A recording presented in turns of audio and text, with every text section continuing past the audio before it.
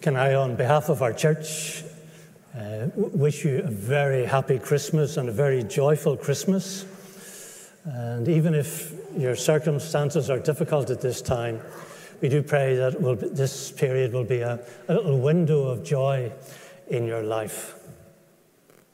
Now, tonight we are focusing on one particular facet of the promised Savior, the promised one who was to come. We're focusing on the fact that the baby born in Bethlehem 2,000 years ago was the promised Savior. So I'd just like to think with you for a few minutes about all that is meant by that term, Savior. James, in our first reading, gave us the very first promise in the Bible of the coming Savior. And the sad context was that Adam and Eve had just turned their backs on God. Eve had been led to believe that there was an exciting future which lay before her, but she was told that God was withholding it from her. So, with a certain self-interest, she allowed herself to believe the beguiling words of the serpent, and she took matters into her own hands.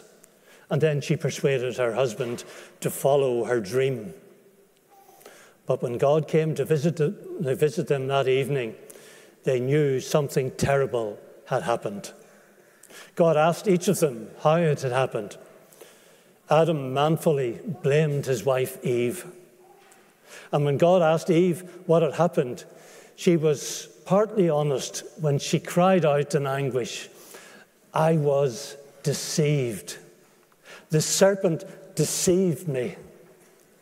Now, being deceived doesn't sound like a criminal offense. Many of us, I dare say, have been deceived at some time in our life. Perhaps we've been deceived into making an unwise investment, or deceived into believing things we read on the internet about what was really behind COVID, or even deceived by our passions and in relationships. There is usually something within us that believes what we want to believe. And perhaps you think that that's not desperately serious. It's maybe only a mild fault. But I was reminded recently about just how serious it can be to allow ourselves to be deceived. I was reading the work of a German journalist writer, writing shortly after the end of the Second World War. She had always been a Nazi sympathizer. She had been enthralled by Hitler and the vision he had presented of a much enlarged and wealthier Germany. It appealed to her greed and to her sense of superiority. And she describes in her book how the majority of the nation gradually came to accept Hitler's vision. But later in her book, she describes the feelings after the war.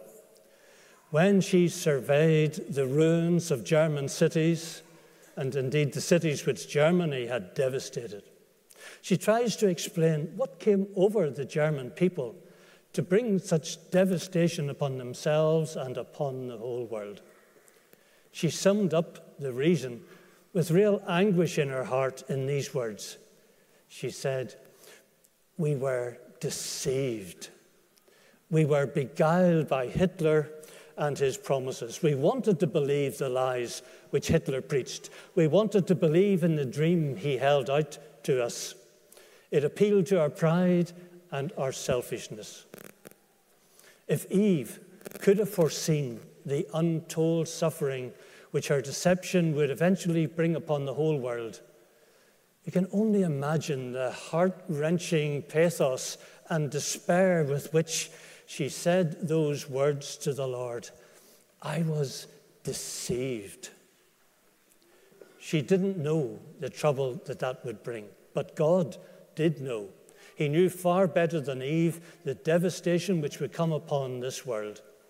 And yet, even as God's heart was breaking with pain, that was the very moment God gave the first promise of someone who would save humanity from their own sin, from their willingness to be deceived by lies. And he gave the first promise of a Savior. When the Lord said to the serpent, I will put enmity between you and the woman, between your seed and her seed. He shall bruise your head, and you shall bruise his heel. Here God promised that someone would come who would win the battle against the lies of the serpent, although it would be at great cost to himself. That promise in Eve's darkest times saved her from plunging into total despair, even as her life and her family fell apart. And down through the centuries, the promise of a Savior was reinforced by messengers from God, until we come to what I think is the final restating to Joseph of the promise of a Savior, which Scott read to us from Matthew's account. And the final promise of the Savior was this: she will bear a son, and you shall call his name Jesus, for he will save his people from their sins. This promise was not for a promise of delivery from oppression by a foreign power. It was not merely the promise of forgiveness. It was the promise to save us from ourselves, from that inner fault which makes us want to believe lies which appeal to our selfishness, but which end up bringing suffering. Our world today is awash with lies that have turned people away from God in their minds. Some want to believe that there is no God, so they believe the lie that we're only here by a series of random flukes. Others want to believe that they can live life on their own, that if only they could try hard enough, that they will be a good person through their own efforts. Others have been deceived in relationships with dreams that could never be fulfilled. And the Son of God was born in Bethlehem, and he came into this world to destroy the lies of the devil. He came to bring absolute truth, the truth about God and the absolute truth about ourselves. He does not appeal to our vanity or to our selfishness. He came to bear witness to the truth. In fact, he is the truth. And by revealing himself to us, he can set us free from being willfully deceived by lies. So let's end by seeing how being saved from ourselves works out in practice. Priscilla read to us Paul's own account of how he was saved. Paul was the author of many books in the New Testament.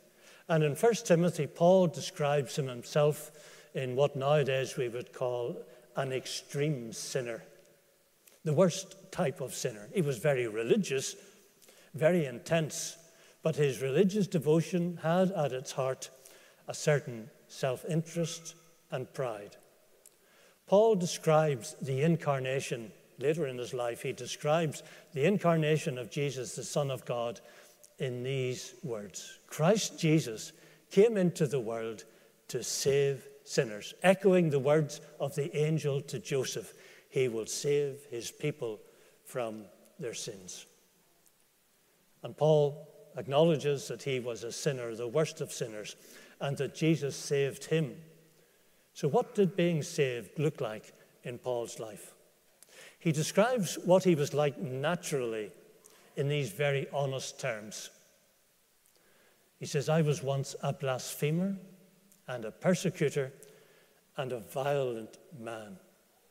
Even though Paul was religious, there was a deep-seated aggression and violence in his nature. And it only revealed itself when Paul was beaten in an argument or when his view did not prevail.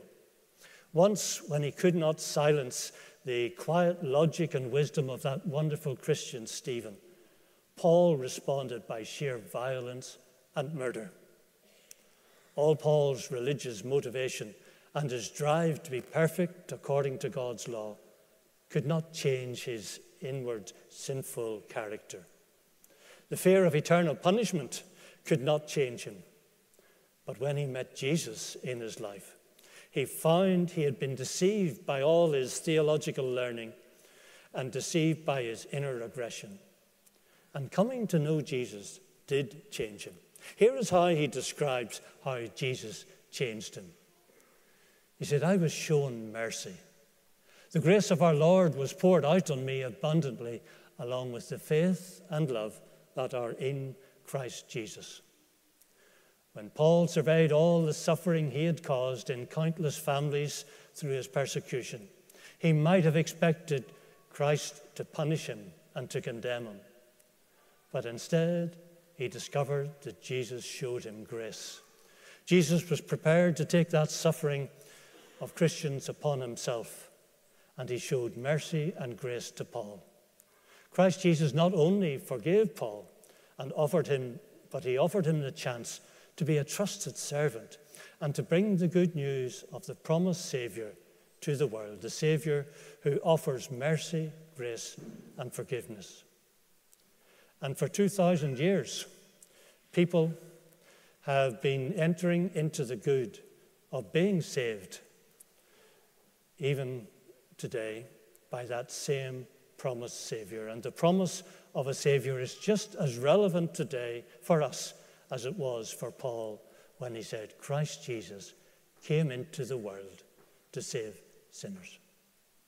Let's just take a moment to commit our time to the Lord in prayer. Our Heavenly Father, we thank you for this wonderful time of year when we can learn something more of the reality behind Christmas, when your Son came into this world to save us from our sins. We pray, Father, this might be the experience of all of us tonight. In Jesus' name, amen.